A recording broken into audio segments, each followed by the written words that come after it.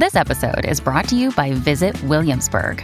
In Williamsburg, Virginia, there's never too much of a good thing. Whether you're a foodie, a golfer, a history buff, a shopaholic, an outdoor enthusiast, or a thrill seeker, you'll find what you came for here and more. So ask yourself, what is it you want? Discover Williamsburg and plan your trip at visitwilliamsburg.com. If you're thinking, I should go for a run today, but it looks like it could rain, Sierra says save on epic rain jackets. If you're also thinking, but I can't go out in these beat-up old running shoes, Sierra says save on top brand running shoes. And if you're still thinking, but I'm also busy performing brain surgery, well, then we say, you really should have led with that. Sierra, let's get moving to your local store, like now. Go! When you need mealtime inspiration, it's worth shopping Kroger, where you'll find over 30,000 mouth-watering choices that excite your inner foodie. And no matter what tasty choice you make, you'll enjoy our everyday low prices, plus extra ways to save, like digital coupons worth over $600 each week. You can also save up to $1 off per gallon at the pump with fuel points. More savings and more inspiring flavors make shopping Kroger worth it every time. Kroger, fresh for everyone. Fuel restrictions apply. Another day is here, and you're ready for it. What to wear? Check. Breakfast, lunch, and dinner? Check. Planning for what's next and how to save for it? That's where Bank of America can help. For your financial to-dos, Bank of America has experts ready to help get you closer to your goals. Get started at one of our local financial centers or 24/7 in our mobile banking app. Find a location near you at bankofamerica.com/talktous. What would you like the power to do? Mobile banking requires downloading the app and is only available for select devices. Message and data rates may apply. Bank of America N.A., member FDIC. Oliver's celebrated its 20th birthday this year, so to mark the occasion, we're re-releasing 20 of our favourite podcast episodes over the next month. Listen again to some old favourites or discover hidden gems you might have missed as we dive deep into the back catalogue. And don't forget, there are more than 400 podcast episodes in the archive. Just head to olivemagazine.com to find out more. This episode, author of The Modern Preserver's Kitchen, Kylee Newton, tells us all about the art of pickling and preserving and why it's a skill we can all easily master. So I'm delighted to welcome preserver, cook, writer and educator Kylee Newton to the podcast. Kylee grew up in New Zealand, where the notions of seasonal eating and sustainability were actually part of her childhood daily life. After moving to London, she founded Newton and Pot, a business dedicated to the art of making handmade, small batch jams, pickles, chutneys and ferments, which ended up on the shelves of Selfridges and Harrods food halls, among others. Kylie's written 2 cookery books, The Modern Preserver and The Modern Preserver's Kitchen, which we're going to hear a little bit more about today. So welcome, Kylee. Lovely to see you. Thank you so much for having me. Can we just kick off by talking a bit about why preserving is such a precious skill that we should be treasuring and trying to hold on to? Well, as I was talking to you earlier, I just feel like it's been around for thousands of years, and it's kind of had it's survived the test of time, which is quite strange because it's preserving, so it's about longevity. But it's fed people and unflourished times where fruit and vegetables have not been available, so people have preserved to kind of feed their family in the winter months, and also created kind of traditions and hand-me-down kind of recipes from thousands and thousands of years. And so, I feel like it needs to be heroed as a practice. And as you can see, it's coming more and more, and definitely in the last 6 to 8 years, it's more prevalent in a whole lot of chefs and people doing more preserving. Yeah. In fact, my last book through the lockdown, The Modern Preserver, did really well. Did it? I'm not surprised. I mean, what first attracted you to that, the practice of preserving? I've worked in the arts most of my life. I have a creative. I'm a creative being. I've always worked for artists in the past, and I came across preserving because I was working for a photographer called Wolfgang Tillmans. Basically, he is a famous photographer, artist. I was doing all his analog printing. But he up and moved to Germany. He moved his practice to Germany about 10 years ago now. And I kind of was left with this old-fashioned skill of analog printing, which we now live in a digital world. And I thought, okay, I'm going to be a baker. I'm going to take my beautiful bakes made out of rich chocolate and the best lemons and make these little cakes, and I'm going to sell them down at the market stall. So I did, and I baked all these beautiful ground almond Bakewell tarts, and I went down, and at the end of the day I had cake left over when it didn't sell, and it kind of broke my heart. From, as you said, my background is I've grown up with being sustainable, eating seasonally. I think growing up in New Zealand in the 80s, we weren't kind of exposed to too much mass production being imported over. So that's the way I kind of lived. And so preserving was the antidote to this. It was, for me, within food, I felt like I was giving food longevity. And I quite often joke that I'm like a saint of longevity, or of food longevity, because I feel like I'm giving fruit and vegetables a longer lease of life. Yeah, a second life as well. A second life. So, yeah, it goes hand in hand with the idea of using up everything. Yeah. And, Newton and Pot, we had very, very little waste, and we used everything that came into my little kitchen. So it's that which draws me to it. It's that it encompasses this whole idea that of giving food longevity and being sustainable and just being better for the earth. Obviously, zero waste or waste-free cooking is a huge thing at the minute. I hear it a lot. Yeah. And as you've said, a lot of chefs have adapted to. What sort of things are out there that you can kind of use for pickling chutneys that you wouldn't normally, we all know about pear chutney or pickled onions, but what sort of what are the weird things that you can? So, during lockdown, I was pickling some beetroot, and I had, how beetroot sometimes have the beautiful stalks come through, and you never know what to do with the stalks. You can chop those up and put them in a quick pickle and eat them as a side. Really? In fact, Thomasina did a repost, I think, of my Instagram post, because she was so impressed of, yes, that's a great thing to use up your beetroot stalks with. You can always pickle cauliflower stalks and leaves as well. My mother, I went home for 6 months to New Zealand, and I found my mother just chopping the little heads off of all the cauliflower, and there's all the stalks that are just beautifully as delicious as well. So you can chop all those up and put them in a pickle and add them to a salad as well.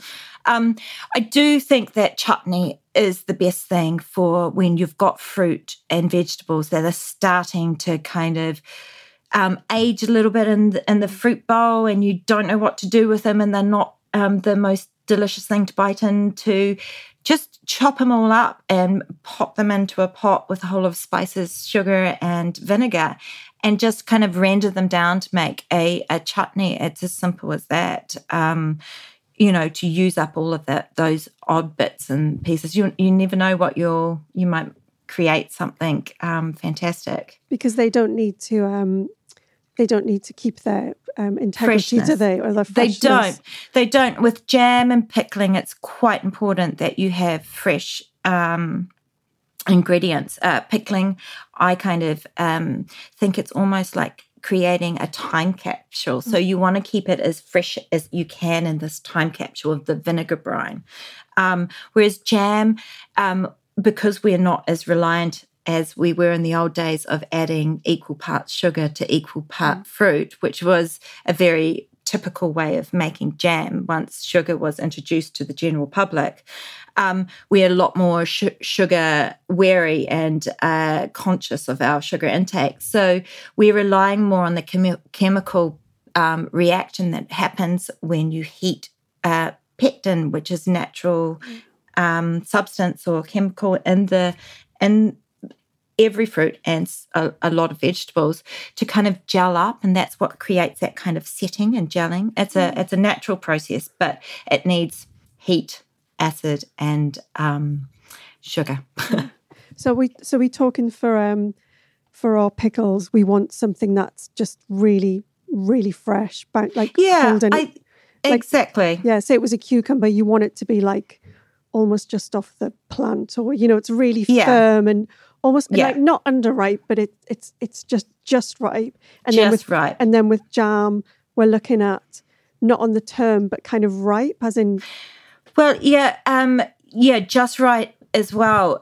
The younger fruits tend to have more pectin in them than the older fruits. So the longer a fruit has been picked off the tree or bush, its pectin levels kind of decrease. So it's really important if you're wanting a good set to kind of get the fresher, younger fruits. So the fruit's telling you need to make jam out of me now. Yeah. I'm full of pectin right now. Saying that, I've made very, very good berry jam out of frozen berries. If I go to, say, there's a lot of picking farms, berries. The UK is great for berries, and it's berry season at the moment. You can go out to the picking farms. If you find that now you don't have the time to necessarily make it into a jam immediately, we have got this fantastic modern invention called the freezer, which you can pop them into, which refrigeration and freezing was designed to what basically preserving used to do back in the old days, is to kind of give that food that longevity as well. Your book is not just about preserving. It's called The Modern Preserver's Kitchen because it tells you how to do various pickles, preserves, jams, ferments, but then gives you recipes on how to use that. And you had a particular inspiration for that, didn't you?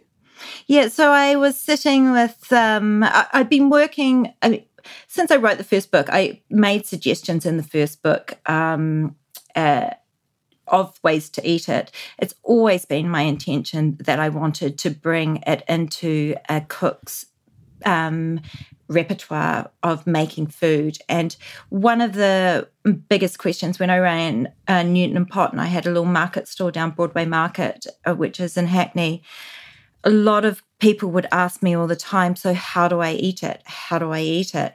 So that's triggered off all these thoughts of, how do people eat it? And I've been working over the last 6 years, just since my first book was published, doing collaborations with chefs and cooks and trying to expose this idea that you can put it into your everyday food and make it into delicious everyday meals, because people get stuck with putting, say, jam on toast or chutney with cheese or pickles, and a meze of other things. So I just kind of wanted to...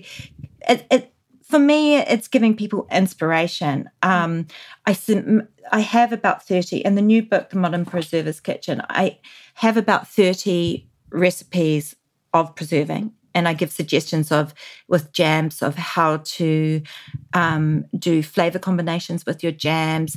I do things like quick pickles and preserving pickles, because they're a different type of pickles.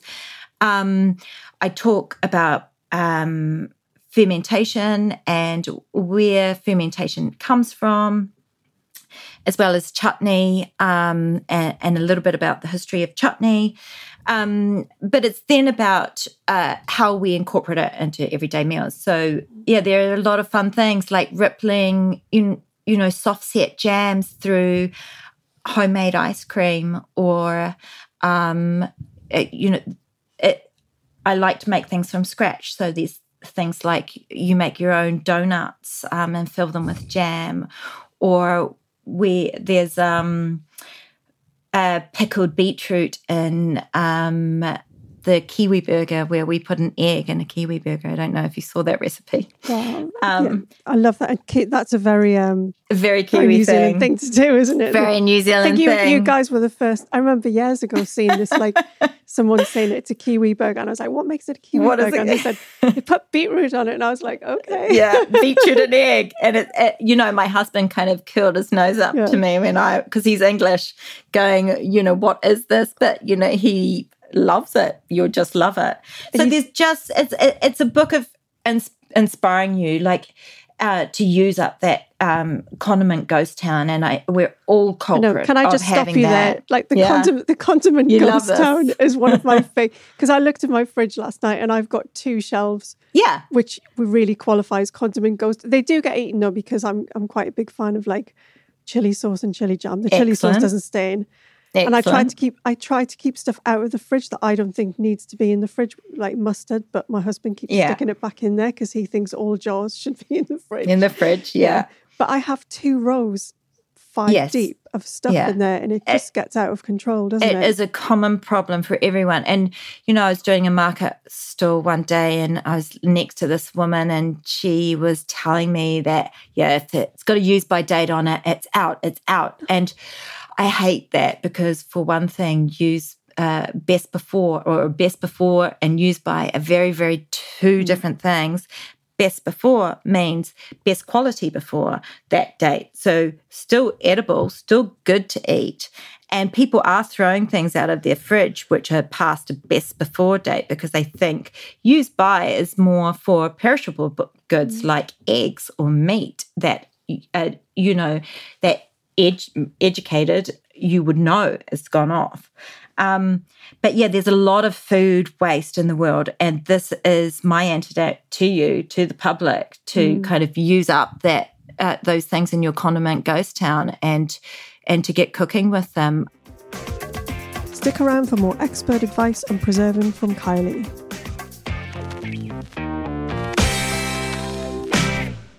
Let's convince some listeners out there that pickling can be done. You're starting with your or preserving can be done. Starting with your pickling chapter.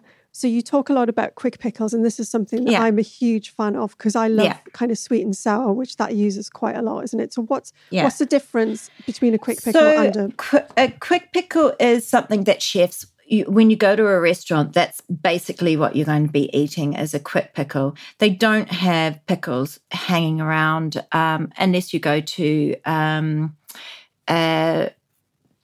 some people do have their beautiful pickles on display up, but it's very rare that you get a preserving pickle in these dishes. Quite often they are quick pickles, which means that they're made up on the same day or the night before, and they're usually using a different ratio brine. So the ratio brine is usually 1 1 1 1. 3 2 1. 3 2 1. Which is 3 parts vinegar to 2 parts water to 1 part sugar. So what you've automatically got, if you have a teaspoon of vinegar, the acid in it is very harsh and it'll hit the back of your throat quite aggressively. I quite like that. I'm quite partial to that. However, not everybody is, and so to balance out that flavour, they use this 3-to-1 pickle ratio for vegetables, basically. And it gives a sweeter, palatable brine immediately. So you're just kind of infusing your spices or herbs in with this 3-to-1 ratio, and vegetable, any kind of vegetable you like. And for an hour, sometimes 2 hours, I've seen people do, make sauerkraut and the same day. I beg to differ that it's actually a sauerkraut because you actually do need the time. Cabbage. It's a pickled, more of a cabbage. Pickled cabbage. But preserving pickles, they have far less sugar in them and far less, and sometimes no water at all. So they need that time, about 3 to 4 weeks, I recommend, before they they mellow in their jars and the flavors kind of infuse, and they are not as harsh as they would have putting it day one into the jar. How does it mellow? Is it just that the time? It's just a marriage. I think the flavors all marriage together. You still get that, that harsh, sharp vinegar flavor, but it's just more of a marriage of the flavors. Quick pickles you can't keep, so it's not something you're going to be able to jar up and keep as your time capsule in your larder. You have to keep them in the refrigerator, and you have to eat them within a week. Because you want that kind of nice crispness with them as well, don't you? Yeah. So there are little different tricks that you can use, which are in the book of keeping your pickles or your vegetables a bit crisper. Sometimes it's just salting and extracting the excess water before they go into the pickle. But sometimes it's also adding a bit of the tannin leaf into the top of the jar, which tends to keep them a bit crisper as well. Preserving pickles and quick pickles are the easiest thing to kind of start your journey into the preserving world if that's where you want to go. I love this though, because you start with the quick pickles. It's really easy, and you can, as you said, you can make your like pickled carrots or radishes in a couple of hours or an hour. Yeah. So you can experiment with that. For some people, they might want to change up that ratio. If they're like a little bit sweeter or a little bit more vinegar, then that's when you bring your own taste into things. Yeah, and I always taste my brines and I, when I do my classes, I let people taste the brine so that they know, what they're getting into.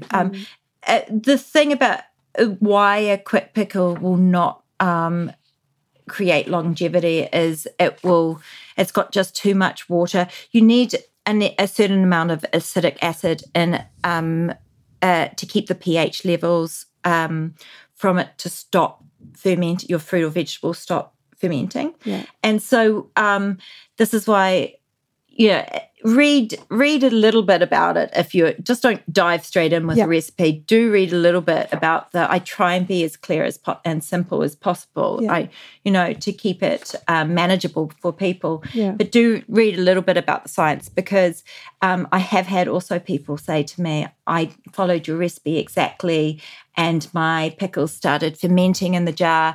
What it came down to was they didn't follow the recipe exactly. They used a rice wine vinegar. Now, rice wine vinegar has very low acidic acid levels in it. So it doesn't have the pH level to keep it preserved. So it will start to break down fundamentally what you've got inside the jar. Yeah. But rice wine vinegar, a lot of chefs use that as well because it's immediately palatable as well. It's not as harsh. It's got a sweetness to it, hasn't it? Which I think but you can tell, because it's that harshness, which is the acid that you need. That's what you need for your long pickles. But I pickle fruit as well, which is not as common. And put some of those recipes into things like frangipani tart, as you'll see on the front cover. So pickled pears into frangipani tart, and I've got pickled cherries that go into matcha friands, and I do pickled raspberries, a quick pickled raspberry that goes in the bottom of my mum's chocolate mousse. Wow. Because for me, when it comes to dessert, I'm quite picky. I don't like things to be overly sweet. So what that does is it creates this kind of sharp, tart flavor balance, and it's quite surprising. It's not for everyone, I don't think, but I just love that kind of balance in my dessert. I'm getting this kind of sharp kick at the same time as having the creamy kind of textures or chocolatey flavors going on. And if people want to start on their preserving journey, do they have to buy tons of specialist equipment? No, I started just with a big old stock pot. I do recommend, if you're making jam, to get a jam pan. There's a reason that the pan is shaped where it goes up. It's wider at the top of the rim than it is in the bottom of the rim. With jam, you want to get to these high heats. Jam is harder to perfect, I think. I think jam is the hardest of all the preserves to perfect. Whereas I think everyone thinks that it's the easiest to, because it's the most well, their grandma used to do it, so they think that if grandma used to do it, how hard can it be? But I really, you have to know how fruit works and the pectin levels, and it's this chemistry that goes on. So there is a little bit of skill to perfect it. And I'm of the ilk that you just, make mistakes and try again, and you learn. That's the way you learn. I hope that I've given a whole lot of kind of,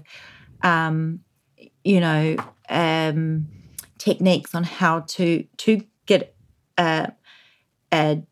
a good jam, but different elements and cooking change things too. Like I'm saying, the shape of your pot, why it's got a small circumference on the bottom and a big one at the top is that you're getting to this hot heat in a concentrated space, and there's a wider circumference for the air to be released, so it gets hotter quicker, and you need it to get as hot as you can, as quick as you can, to get those that pectin and that gelling up. So, yeah, that I've just made it feel really complicated for you. No, but I? I think that's what's really I think that's what's really lovely about it, is that you can start on your journey and you can go as far down that journey as you want to. As you want, yeah. But there is also a lot of provable and practical science involved, as in, like a bit like in baking, if you stick to certain ratios and you follow the rules and you are reasonably clean, you should end up with something pretty beautiful at the end of it, So yeah, exactly. So it's got like, there's you can experiment with it once you've mastered the basics, but the basics aren't that difficult to master either. So I think they're not that difficult, and I think that people have been put off by preserving because words like bacteria and sterilization get thrown around, and so they get frightened that they're going to poison themselves. You're not going to poison yourself. With vinegar brine pickling, vinegar has, if you've used pH level of above 4 of the acidic level, then you're getting a safe environment for these things to be, in that time capsule. There's not a lot that can go wrong. Is above pH 4, that's your normal, as you said, white wine vinegar, cider vinegar? Yeah, so they have usually a acidic level of 4 to 6%. And usually you will find it on the side of the vinegar bottle. You'll see it on the side of the vinegar bottle. They all list it. I noticed as well that you got some quite unusual ingredients in your pickles as well. I noticed the booze straight away jumped out at me. I'm always adding booze to things. A bit of a lush. I mean, I've come across whiskey in jam before, but I've never come across whiskey pickled carrots. And I'm sure I saw on your Instagram that you had gin pickled cucumbers. Yeah. So that when I had Newton and Pot, they were some of I just didn't know if people would get it, but they really love it. So mimic the flavors. When I came up with the gin pickled cucumber, it was kind of like, if I'm having a gin and tonic, how could I make this into a pickle? How can I flip this upside down and make it into a pickle? So it kind of came out of that the cucumber was going to be the star of the show, and I'm adding mimicking the gin kind of flavors like juniper berries and good glug of gin in there as well for good measure, as they say. And and also, with the whiskey pickled carrots comes from my mother. Every Christmas would make orange carrots with orange and a little bit of whiskey for the Christmas table. So it kind of came from that idea. It was bringing in it's got all the orange flavors, spices, and with the whiskey, so it's got those nice warm kind of smoky tones as well. And I was going to say smoky, but it's not. I mean, just to allay people's fears, we're not pouring in a whole bottle of whiskey. No, you actually need the vinegar to kind of preserve them. So it's just a couple of tablespoons. It's only a couple of tablespoons. Just it's the impression. Your kids can eat it. Yeah, it'll be fine. I mean, it'll be fine. Yeah, those are such brilliant ideas, and the book itself is absolutely full of them. So thank you so much for coming to chat to us today. So great. I hope we went over everything you wanted to. I'm a real talker. If people want to stay in touch with what you're doing, because I know that you do regular preserving classes. Obviously, you've probably been doing it online, but that'll be moving back into real life again, hopefully. Where can they keep in touch with everything you're up to? Well, I've just changed my moniker on Instagram to The Modern Preserver, but my website is still Newton and Pot. And you can find my classes on there and find my books on there. So that's The Modern Preserver's Kitchen by Kylee Newton. Well, thank you once again, Kylee, for coming to chat to us. It's been a pleasure. Thank you. Thank you so much. So that was the Olive Magazine podcast. For more information on things we talked about in this episode and to check out our back catalogue of over 200 episodes, head over to olivemagazine.com. And do listen out for our weekly bonus episode where Kylee is sharing one of her favourite preserving recipes and explaining how to make it with perfect results every time.